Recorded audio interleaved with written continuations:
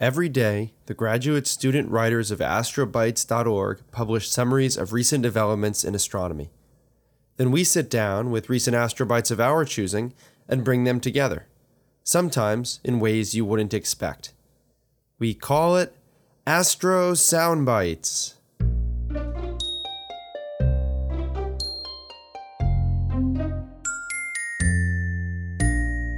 I'm Will Saunders. I'm a PhD student at Boston University, where I study the upper atmospheres of Uranus and Neptune.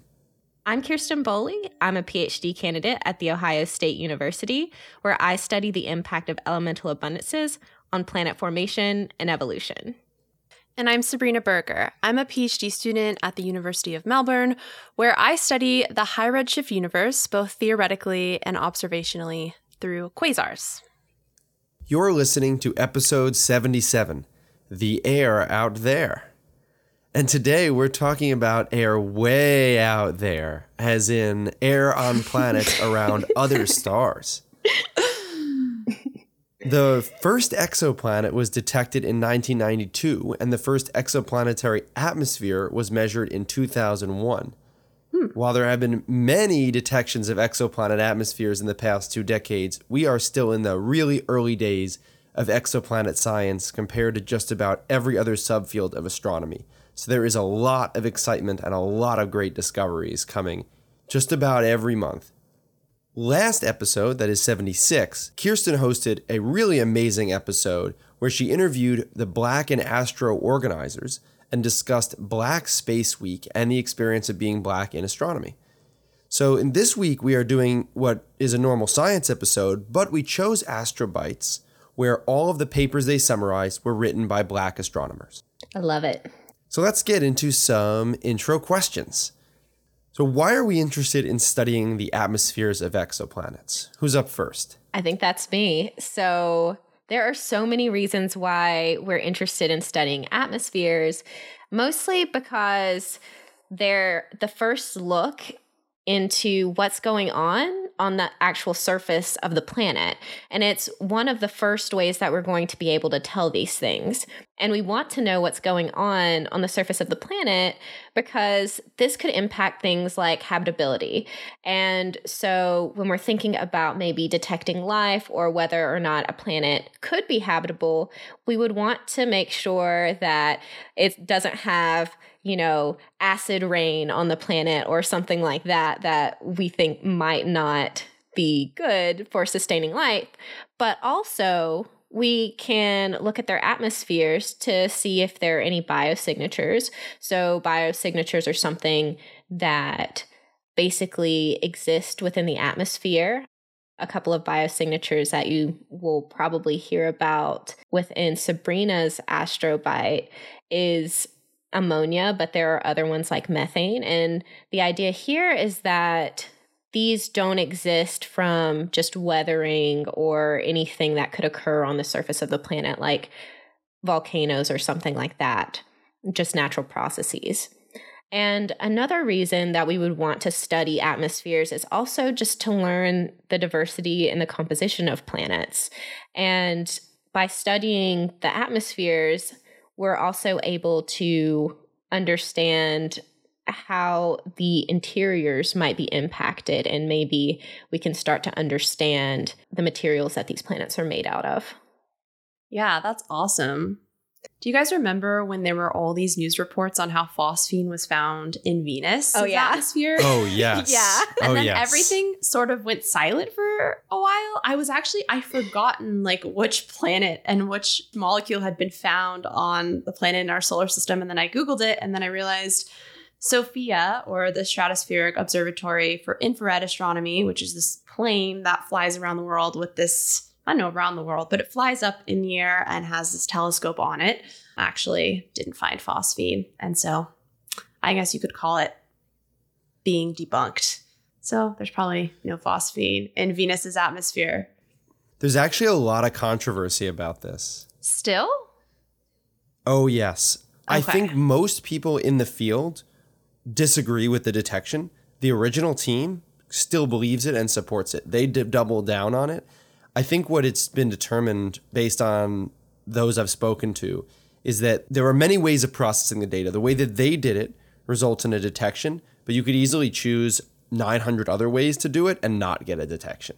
Oh. I think most people are highly skeptical. And additionally, we should add that SOFIA was sadly decommissioned by Congress last year. So SOFIA is no more. And I think that's a huge loss for the community. SOFIA's like last great hurrah, or last great big discovery. Thanks, SOFIA. Maybe we can, if we have better signal to noise, I guess, in the future, maybe it will be SOFIA's last big hurrah. The prevailing wisdom of the field is that there is no phosphine on Venus. I think that it's very hard to confirm a non-detection is the difficulty. But let's keep it moving and stay with the air out there, not in here. All right, so how do we study the atmospheres of exoplanets? We cannot send an orbiter or probe. So what do we do? Not yet. So the main technique used to study the atmospheres of exoplanets is called transmission spectroscopy. It sounds super fancy, so let's break it down. Transmission, this is transmitted light from its host star going through the atmosphere, and as it goes through the atmosphere, it's being absorbed, or maybe it's causing some other emission, or maybe there's some other emission that's actually caused from whatever reactions in the atmosphere, and we end up with what's called a transmission spectrum.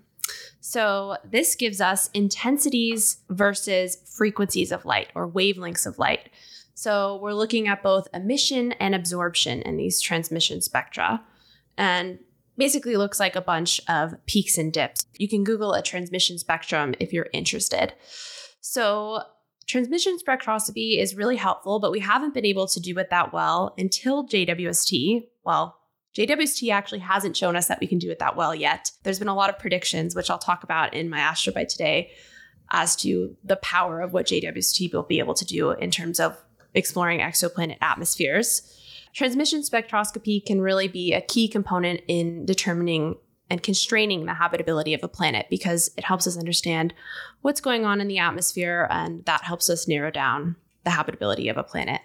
Excellent. So you hinted at how James Webb might be instrumental in measuring the atmospheres of exoplanets. Why are we so excited about Webb? What makes it so great? Webb just has an incredible potential for discovering biosignatures in exoplanets' atmospheres, because its precision is just unparalleled. We talked about this in our JWST episode, so you can go back and learn more about JWST in episode 61. What's the T on JWST? And we also talked about it in our 2-part series on astronomy 10 years into the future. So I think there were a few people that talked about using JWST to study exoplanet atmospheres. Hubble and Spitzer actually did some transmission spectroscopy, but they had much smaller wavelength ranges, and their spectral resolution, so basically how finely they were able to separate out the light, wasn't anywhere nearly as high as it is for JWST. So this made it much more difficult to distinguish between different molecules and elements in the atmosphere of a planet. One exoplanet that has already been observed with JWST and has helped basically constrain some models for how it's formed already before JWST was launched is WASP-39b, which is a hot exoplanet with a Saturn-like mass. There are a bunch of Nature papers which helped us understand WASP-39b's atmosphere in a way that pointed to the photochemistry of the atmosphere. And we know that our own photochemistry in Earth's atmosphere helps protect us from high energy radiation. And similarly, on exoplanets, that is another indicator for habitability. So studying photochemistry or photochemical reactions that affected the atmosphere and the transmission spectroscopy was done for the first time with WASP-39b and JWST. And we're still waiting for more papers and observations of exoplanets to learn more. To tack onto that, JWST is also going to potentially be able to see the surface of these planets. And we actually might be able to do some transmission spectroscopy on planets that are expected to not have substantial atmospheres, which means that we could get basically the first idea about some of these other rocky or not rocky planets out there too. So that's one of the things that I'm really interested in. Last question before we get into the astrobites. Real quick, what is a planetary mass object? So, a planetary mass object is basically anything that's not a star. And so this includes the brown dwarfs, which are these intermediate mass objects between stars and planets. And we don't actually have a really good idea about these objects, but basically, brown dwarfs live in between this mass range of 13 Jupiter masses to around 80 Jupiter masses, and they're thought to have deuterium fusing. So instead of fusing from hydrogen to helium, they fuse hydrogen to deuterium. Eventually, they stop doing that and they just cool off. So anything less massive than a star. But more massive than like an asteroid. Yes, exactly. Got it. All right. Thank you for the thorough introduction. Let us move right along to Sabrina's astrobite. And Sabrina is going to tell us about what JWST was predicted to be capable of before it launched.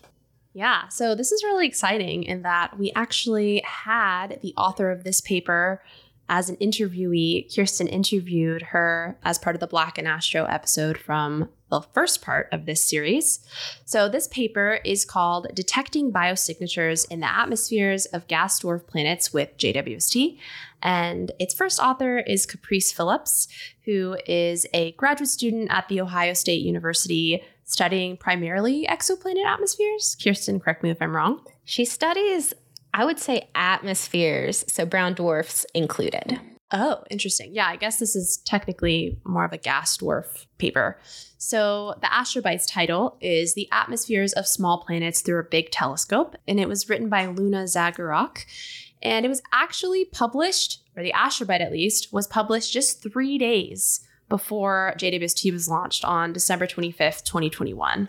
And the paper itself is from late 2021. So this is really one of, I think, the last sort of exoplanet prediction papers before JWST was launched. As we know, JWST had this really, really long waiting time. It was proposed in 1996.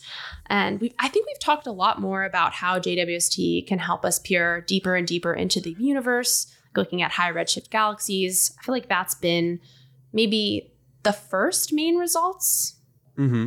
Yeah, it seems like its biggest contribution. Yeah. We still have a lot more time with JWST to learn more and more about exoplanets, and this paper kind of hints to one way to do that. So this paper talks about planets that are larger than Earth but smaller than Neptune's, that are probably surrounded by hydrogen. So these are called gaseous dwarf planets. Okay. Because they're slightly bigger, they have more gravitational pull, so they can actually retain hydrogen in their atmospheres. Versus our atmosphere, for example, looks a lot different. It's mostly nitrogen.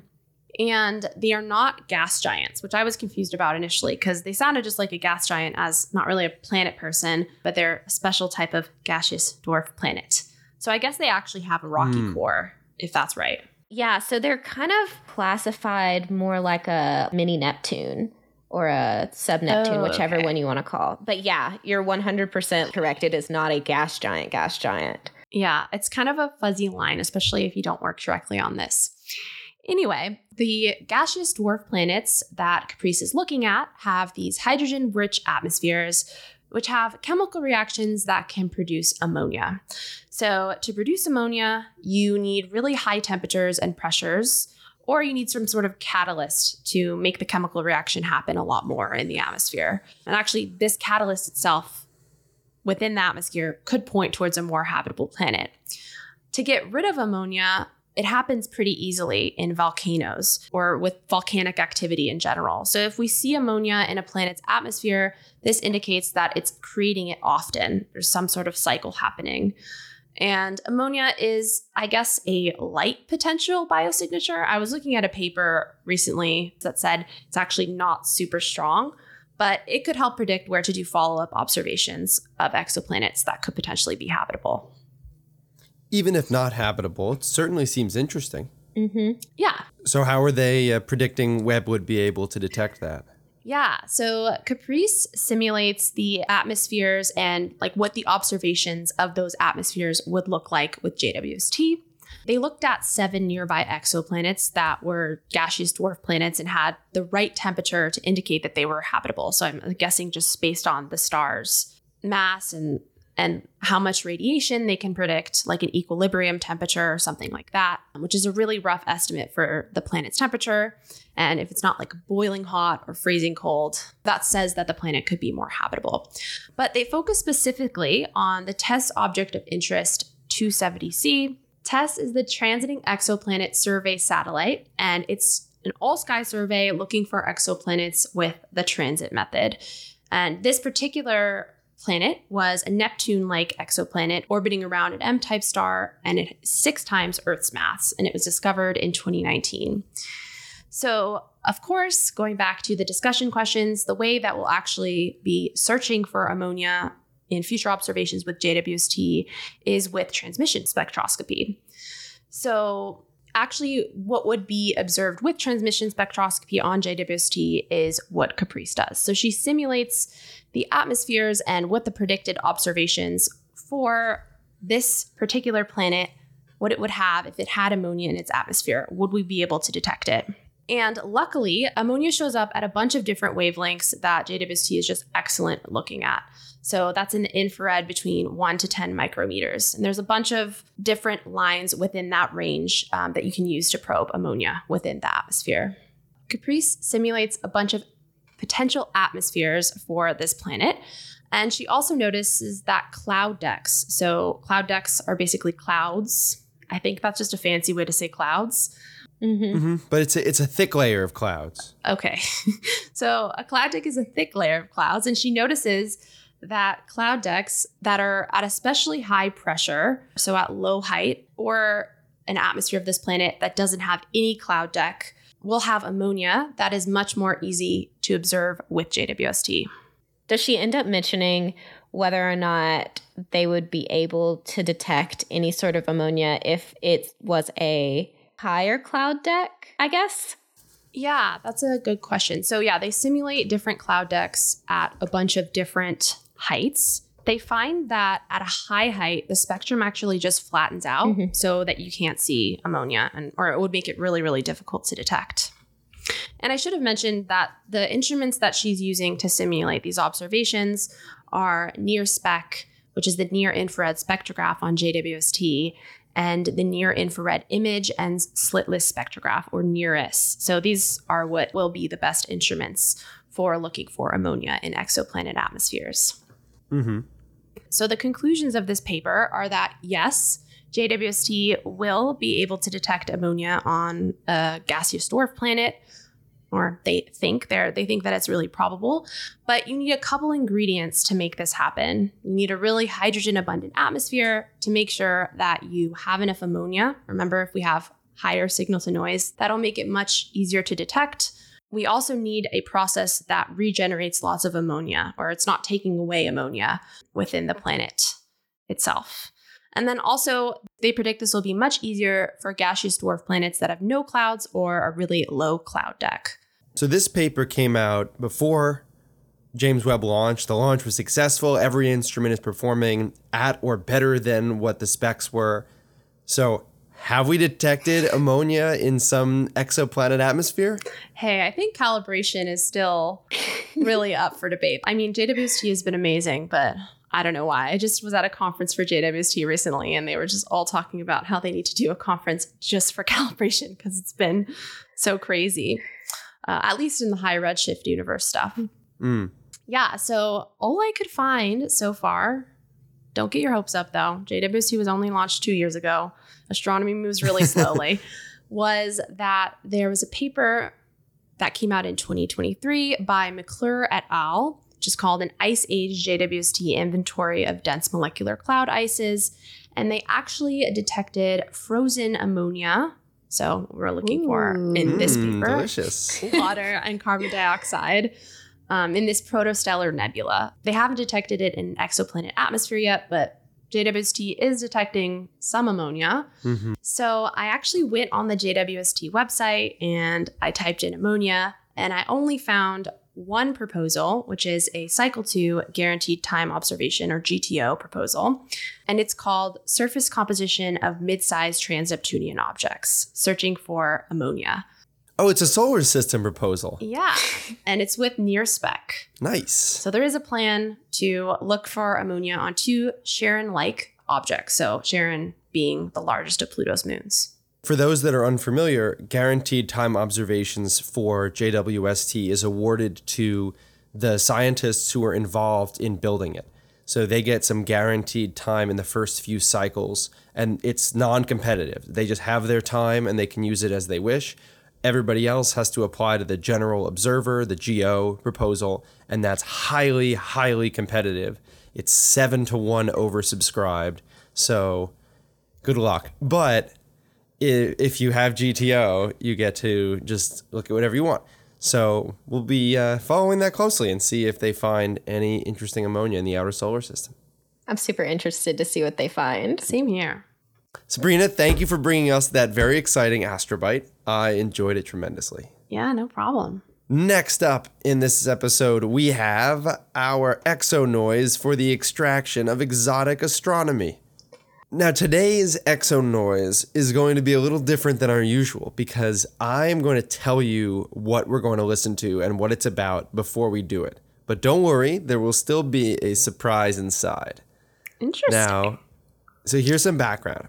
NASA launched in 2007 the Themis mission, and Themis stands for Time History of Events and Macro Scale Interactions During Substorms. Talk about contrived. And that was 5 satellites launched in 2007. 3 are orbiting Earth. 2, after orbiting Earth for a while, were sent out to orbit the moon. And the Themis mission is designed to measure Earth's magnetosphere. The magnetosphere is the region surrounding Earth that's dominated by Earth's magnetic field. So it separates the interior from Earth's magnetic field to the rest of interplanetary space, where the sun's magnetic field dominates. And there's a boundary there. Charged particles are coupled either to the sun's magnetic field or to Earth's magnetic field. So these charged particles, plasma particles inside Earth's magnetosphere, can interact with our atmosphere. That's what produces the aurora, can cause blackouts, can produce all sorts of interesting phenomena. And tracking that is part of the efforts of NASA and other agencies. And there are a number of different questions about the way that this whole paradigm operates, because how could it change with the solar cycle? How could it impact humans spending a lot of time in space? The radiation environment for a spacecraft, life around other planets. Do you need a magnetic field to have life? So on and so forth. There is a program within NASA called HARP, the Heliophysics Audified Resonances in Plasmas program. And HARP is a citizen science project. And what HARP does is it's trying to help understand the Themis measurements by using sound. And the way they came up with the name HARP is because the magnetic field surrounding Earth vibrates kind of like a harp, and the plasma vibrates in that magnetic field the way that air vibrates around a musical instrument. And so what they do for this citizen science project is they produce what they call audifications.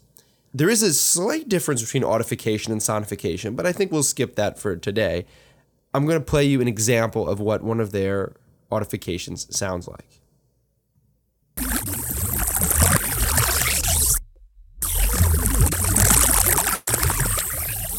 Weird. This is an audification from the Themis mission. And Themis is in an orbit that takes it pretty far away from Earth and then right up close and then back away. And within, you can hear the kind of dips where it goes, right? All those are real signals, but there's lots of noise. And with your ear, you can easily pick out those up and down signals. And those are real potential waves, potential disturbances, turbulence in the magnetic field from the detections made by this spacecraft. So to participate in the HARP project, you can go on their website, follow a little tutorial, and they essentially will train you in 10 minutes on what to listen for and what to look for. And then you can just listen and see if you can detect these signals. So I thought for today's space sound, we would do it together and just see if we could pick out a signal in one of the sounds that they choose for us. I did the training earlier today, so I'm up to the time where it's giving me real ones, I think. I feel like this is such a good example of the amazing things that sonification can do, like actual research, which I guess is a theme that we've been talking about in previous sonifications from other episodes. And this project, one of the people involved is Martin Archer, who is at Imperial College London. And he spoke on a panel that I helped organize at AGU last year about this project and about sonification. And he does a ton of outreach and is a really interesting person. He's got a lot of cool YouTube videos. And yeah, there is so much interest in using this and just combining multiple senses and getting people involved and people excited about this. All right. So if you go and sign into HARP and you get trained and you start to participate, you can see this interface where it shows a spectrogram for 3 audio clips that it plays you, shows you the orbit of Themis relative to Earth and the sun.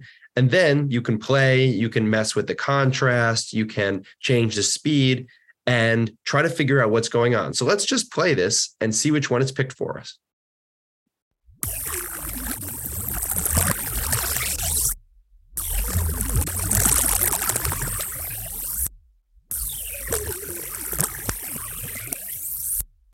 So I'm going to play the first half of the first one again, and we have to pick out from there what the signal is. So that to me sounds like a decreasing signal. Now visually, I can see what look like 2 sort of decreasing lines. The question is, do you think this is just one signal, or do you think this is multiple signals, a harmonic? I'll play it one more time. So I'm going to select on the screen what I think as the chunk that has real signals. And then it pops up with this box and asks you to characterize it. So this just goes down. I think this sounds like a mix of tones to me. And I would say this is a harmonic.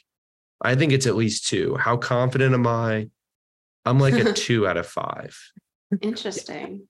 I feel like I would say something similar because it definitely goes down, but I don't know if it's 1 or 2 or whatever signals. It's a little hard to tell. And that's kind of the point, is you got to do a lot of different people. Sometimes changing the contrast here that give you 2 options can help. I think it doesn't really for this one. I'm going to play the second half of this first segment.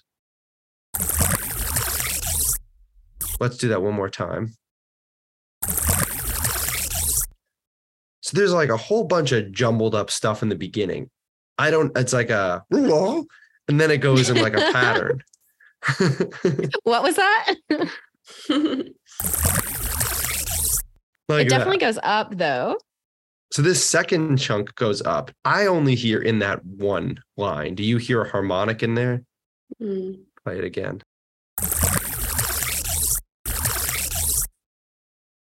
I think I only hear 1, but to be fair, I don't know what a harmonic sounds like. Neither do I. We'll get to that in a minute because there is one here that is very clearly a harmonic. I think it's a pure tone with 1 line, and I'll say it's a 2 for confidence because it also is pretty messy. So let's jump along to this one here and listen to this. I'm going to play the 2 segments, the beginning and the end of this third piece. Let's listen to that again.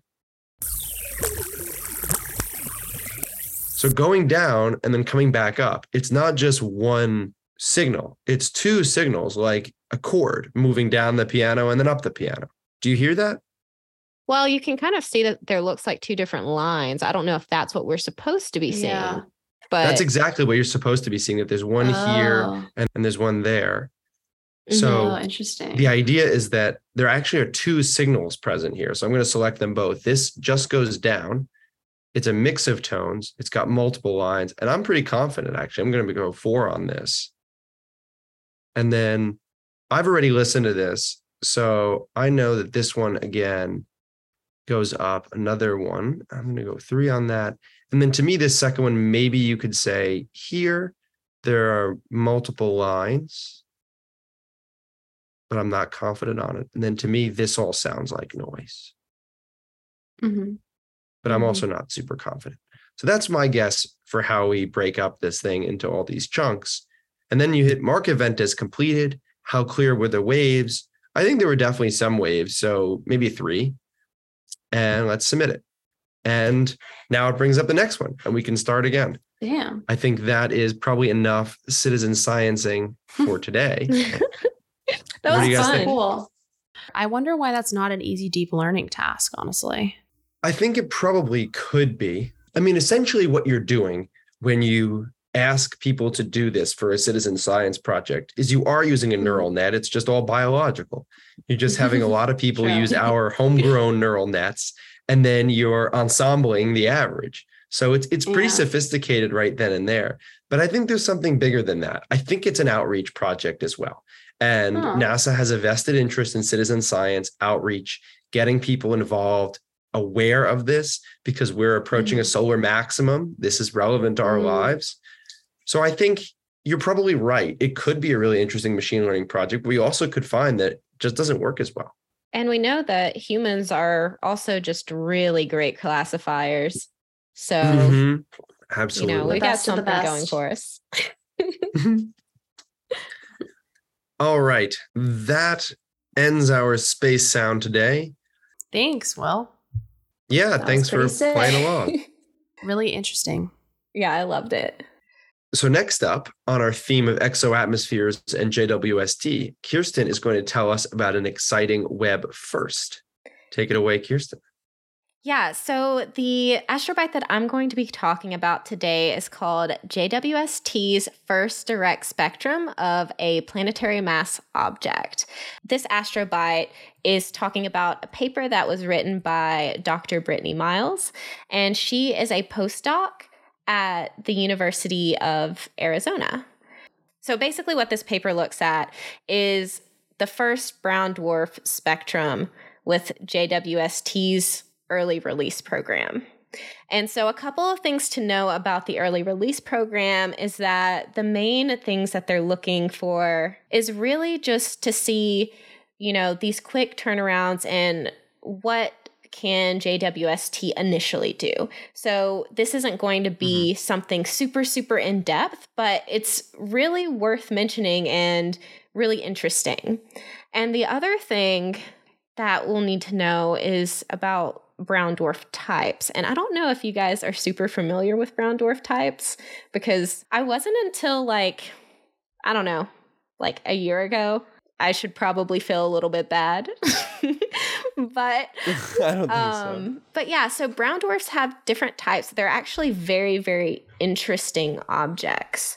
So I'm going to talk about 3 main types here and just kind of preface what they are. So there's L-type, which is the hottest brown dwarf. And typically you can tell that it's an L-type by the emission band. So it has metal hydrides and prominent alkali metal lines in its spectrum. And then there's the T-type that is around 700 to 1300 Kelvin. And you typically see absorption bands with methane in them, as well as sodium and potassium. And then the Y-types are the coolest ones that are typically less than 600 Kelvin.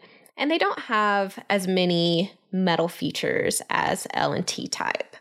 And so the object that Brittany and her collaborators were looking at was a beautiful name, VHS 1256b. And so this is a young, and by young I mean less than 300 million years old. It's really close by, and it's widely separated from its host star, or I don't know if we call them host stars, if it's also this intermediate object, but maybe companion, whatever you want to call it. Are they in binary systems or? Yeah, so a lot of the time, brown dwarfs, typically you won't find them by themselves. They're kind of like planets. You can have some free-floating ones, and maybe that's what dark matter is. Who knows? But oftentimes we'll see them, when we detect them, we'll typically see them with a star. Cool. But yeah, so this brown dwarf is widely separated from its host. So what this means is that it's a really good object for observing because it's not going to get a lot of contamination from its host star. And also, we know from previous observations that this is just generally a really interesting object that has a lot of variability within its atmosphere, and it might have turbulent clouds in the upper atmosphere.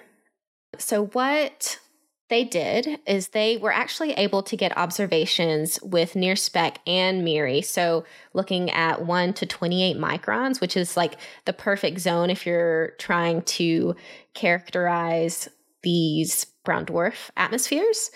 And because they were a part of this early release program, like I said, they don't fully analyze the spectrum, so they make a few assumptions about atmospheric mixing as well as the range of temperatures and things like that.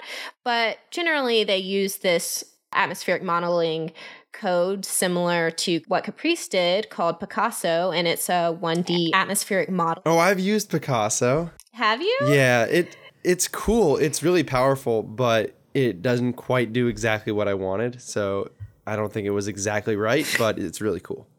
I guess you can use it for solar system planets too, but is there some special setting where you can, since we know so much more about solar system planets, it makes it more accurate or something? I suspect because I was using it for Uranus, and sorry, Kirsten, to totally derail the middle of your sentence here. No, you're fine. Because I was using it for Uranus, which is so much colder. Typically, it's used for brown dwarfs or like hot Jupiters or planets that are at least hundreds of kelvins or thousands. And I was using it for a thing that's like 50 to a couple hundred. I just think it struggled in the numerics. So just to explain real quick how this works, Picasso is a 1D radiative convective model. In the lower atmospheres of planets, you have the bottom part is dominated by convection. Then the middle part is dominated by radiation. And you have to find the radiative convective boundary. We can go into a whole episode about how all this stuff works. But essentially, you have to iterate through, make slight tweaks until you get the boundary right. And then when you do, you've converged on the accurate temperatures. But I think it was having trouble when I extended it to the altitudes I wanted it. It was struggling to converge. And I suspect it might be a numerical thing and not a physical thing. Interesting. I just love that you just took the explanation right out of my mouth. Oh, were you just going to say that you're going to... Oh. No, I was like, it was going to be a whole bunch of, and they did this because atmospheres aren't my thing. So I'm super happy that you. Okay, good. Let's just pretend that we planned it that way, and I didn't totally mansplain this. Yeah, you didn't.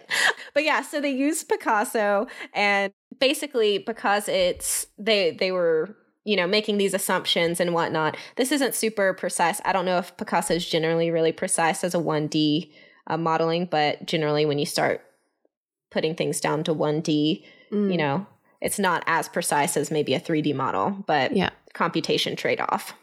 Definitely. You're going for broad strokes and grand assumptions and averages as opposed to minute details. So they were still able to find some pretty interesting results though. Even using a 1D, and I think 1D atmospheric modeling is pretty common, but without doing a really in-depth analysis, they were able to see some pretty interesting features from this planet. So they saw some, like you would expect, they found narrow sodium and potassium lines that indicate that this brown dwarf has a low surface gravity, which means they basically were able to confirm that it's really young. And then they also didn't see any of the alkali metal lines, but that's probably just because this brown dwarf is supposed to be somewhere in between an L and a T type. So you should see some metal lines. It should be hot. It may still have some deuterium burning. And so what they found were narrow sodium and potassium lines that you would expect from something that was close like an L-type brown dwarf. And they also were able to determine that it had a low surface gravity because of this, which just confirms how young it actually is. They did not see any alkali metal lines, but they say that this is something that we could potentially see in the future just because they didn't do that in-depth analysis. But one of the most interesting things that they found were clouds. And the clouds were made up of silicate materials. So they basically had sand clouds or rock clouds. No way. That's so cool. Yeah, it's super cool. And apparently this is a common thing for brown dwarfs to have clouds made of metals, but it still sounds so cool to me no matter what. But yeah, so they found basically sand clouds. And the other last major result that they found was basically they were able to constrain the luminosity really well, which means that they were able to determine the mass a bit better of the brown dwarf because of that. So how does JWST help make a more accurate luminosity? Like, I get it's really good with spectral resolution, but it's the same number of photons. Like, how does that work? Well, so JWST, although it has better spectral resolution, similar to the direct imaging stuff that we've seen with JWST, it's able to see further, like when you're thinking about these redshifted objects, which means it's able to see dimmer objects, but also it has better resolution in terms of the frequencies as well. And I'm assuming that if it has a higher precision in terms of the frequencies, that should be able to give you better temperature measurements as well. Does that logic? Does that logic? I think it logics. But because of that, they were actually able to constrain the mass a bit because of the deuterium burning, which is strongly dependent on temperature as opposed to, something else, because it's this intermediate object. But yeah, that's what they found. And I still talked in 10 minutes. So, I tried. You did a pretty good job. I explained some stuff. I think we'll call this a win. Definitely a win, guys. Yeah, so this is literally JWST's first exoplanet atmosphere spectrum. Oh, I think that we have to caveat brown dwarf. See, I'm not a brown dwarf person, so I don't claim them. Okay. Yeah, the exoplanet people will not say brown dwarfs are the same because they're still looking for an exoplanet around a brown dwarf. None have been detected, and there's actually a huge effort at BU to find the first one. So, okay, before we do all that fun stuff, let's do some one-sentence summaries. Kirsten, you're up first. And if your one-sentence summary doesn't include the phrase sandcastles in the sky, I'm going to be pretty upset. Nothing about sand castles, but it does have a little bit of sand in it. So with JWST, we're going to be able to gain a much deeper understanding of brown dwarf atmospheres and their sandy clouds, as well as how they evolve. Very nice. Awesome. Sabrina? Mine isn't so much fun, but it's still really cool, I think. That's your one-sentence summary? Very good. Okay, and moving on. Through simulations done before JWST was launched, we know that discovering biosignatures in exoplanet atmospheres like ammonia should be possible, but we're still waiting to detect ammonia in an exoplanet atmosphere. I tried to say it with more, excitement. Enthusiasm, yeah. So before we detected exoplanets, it was pretty well believed that they existed. And before we detected their atmospheres, it was pretty well believed that existed. So what do we think we'll discover, say, in 10 to 20 years about exoplanets that we have good reason to believe will be there? I am super excited about this question. I feel like I don't know, maybe I haven't said this to you guys. I think that we're going to find plate tectonics on a planet. I don't see why there shouldn't be a planet that has weathering as well as plate tectonics. I don't know. We already know that there are hemispheric tectonics, so I think that it's plausible that we can have a planet that has plate tectonics, but we don't even know how they formed on our own planet, so. Cool prediction, though. I like that. Yeah. Isn't that really related to your research, Kirsten? I am trying to make it related to my research. Cool. I mean, I'm not a planet person, so I refer the listener to the JWST episode 2, again, where we talk about this. But I think habitability, we're starting to get closer to thinking about habitability in our solar system beyond Earth. And I think that the next step is looking at exoplanets. And I feel like JWST is going to have at least one phosphine Venus type of paper, but in an exoplanet. But hopefully, well, Sophia's not around to debunk it. So hopefully we'll have like an actual measurement of a biosignature in an exoplanet atmosphere. That is a good one as well. I think everyone would lose their minds if we detected something that even could potentially be a biosignature. And if it was with enough confidence, that person would probably go down in history as like, I don't know. Definitely. That would be a Nobel Prize worthy discovery. I would say that I think we're going to fill in the phase space of exoplanet detections with more Earth-like objects. That is, longer periods around sun-like stars.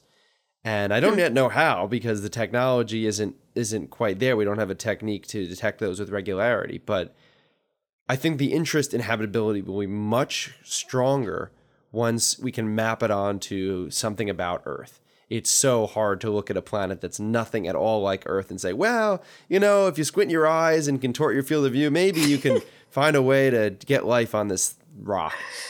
So we'll see, one thing at a time. And with that, we conclude episode 77 of Astra Soundbites, The Air Out There. I said that weird. And with that, we conclude episode 77 of Astra Soundbites, The Air Out There. If you want to read the astrobites or papers we talked about today, we're going to link that in the show notes, as well as to the HARP Citizen Science Project, and we will try to put up on our website a recording of us trying to identify the signals within one of the HARP measurements. If you want to hear all of our wonderful episodes, you know where to find them. It's Apple Podcasts, Spotify, Google Podcasts, SoundCloud, Audible, Amazon Music, and anywhere else you get podcasts. Thanks for listening, and don't forget to keep your ears to the cosmos.